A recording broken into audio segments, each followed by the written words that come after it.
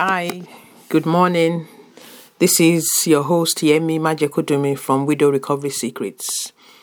And this is podcast 17, trusting you are well and keeping safe. United Kingdom, we're soon going to be coming out of lockdown. Hooray! For your free notes, go to walkingoutofwidow.com. And for subscriptions, emails, and further gifts and up-and-coming events, go to walkingoutofwidow.net. Just to let you know, my fans, that I'm releasing on Anchor Podcast the content of my earlier writings from my blog. It's entitled Recovery to Restoration, and it's under my full name, Oluwayemisi Majekodumi. Go check it out, and it should bless you. It's best for, say you were just widowed a year and under, but it still applies to long-term widows as well. Today I'm going to continue from a snippet from my book, Walking Out of Widowed. I'm touching today on the chapter entitled Two Hearts Merge. This for me meant being widowed. I had to automatically take on the sole role of mother and father to my children, which I'm sure a lot of you widows are experiencing. I prefer to call this now sole parenting. A title I heard recently, which indeed is different, which I could relate to.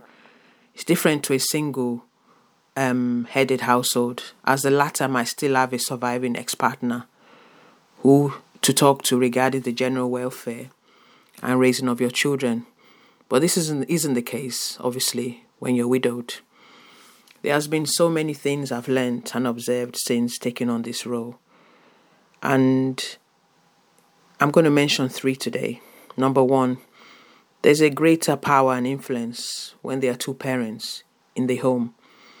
And I refer to this as the power of 2. It's amazing. And the Bible does talk about it. That's why the covenant of marriage is very important when you're raising a family, especially. Anyway, so under this point, the children, if you're not careful or aware, can unconsciously explore this vacuum because they see you that you're on your own.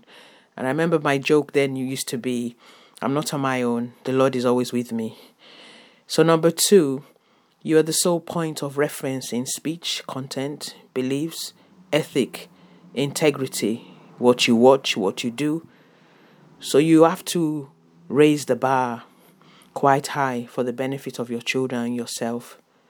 The more support you get from exemplary role models like mentors and coaches and good family will definitely serve you well. Number 3, self-discipline must be owned. You have to grow it gradually, daily, to achieve consistency in what you do and say to your children. You can't be wavering in plans and decisions, as your children can become confused and unconsciously insecure, especially when they're under 18. I can sense you're saying it's such a very tall order to achieve. Well, we cannot achieve the above. I couldn't and I cannot achieve the above without being attached to the ultimate power source, who is God, my creator. Because he teaches me that I can do all things through Christ who strengthens me. The word of God promises to teach our children and grant them greater peace. The direction of teaching comes from you via the Holy Spirit, and which is attached to your soul. So how do you successfully achieve the following? Number 1, you need at least a mentor to walk alongside of you, at least for the first 3 years.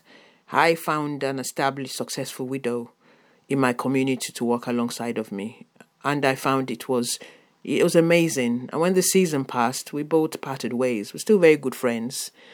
And number 2, you need to have your time management quite regimented and directed, as children flourish on routine, especially when they're under 18. Number 3, you must find time to engage your children. This creates stronger cohesion in the home. What do I mean by that? It creates a very strong bond. So as much as you get to eat at the table and perhaps go to the park, have picnics and that, I found what really helped my family and continues to do, although lockdown in some way hasn't allowed us to travel, is to go on holiday, at least 7 to 10 days in seasons. And this just takes you away from the mundane, and you get to focus on each other and clearly see the growth and needs and expectations of your children. And I make a reference in my book, and I'm saying it today. Holidays do not have to be expensive. They don't have to be thousands and thousands of pounds. It's about planning in advance and finding suitable accommodation. It can even be within the same country you live in, but just get away from your normal routine. Obviously, this isn't an exhausted list. For more, find me at walkingoutofwidow.com, and you can find me also to subscribe to my emails and up-and-coming events. You can also find me at walkingoutofwidow.net. Do stay safe and stay blessed. Thank you for continuing to support my work, and do leave comments and do subscribe. Yemi Majekodumi. Have a good day. Bye.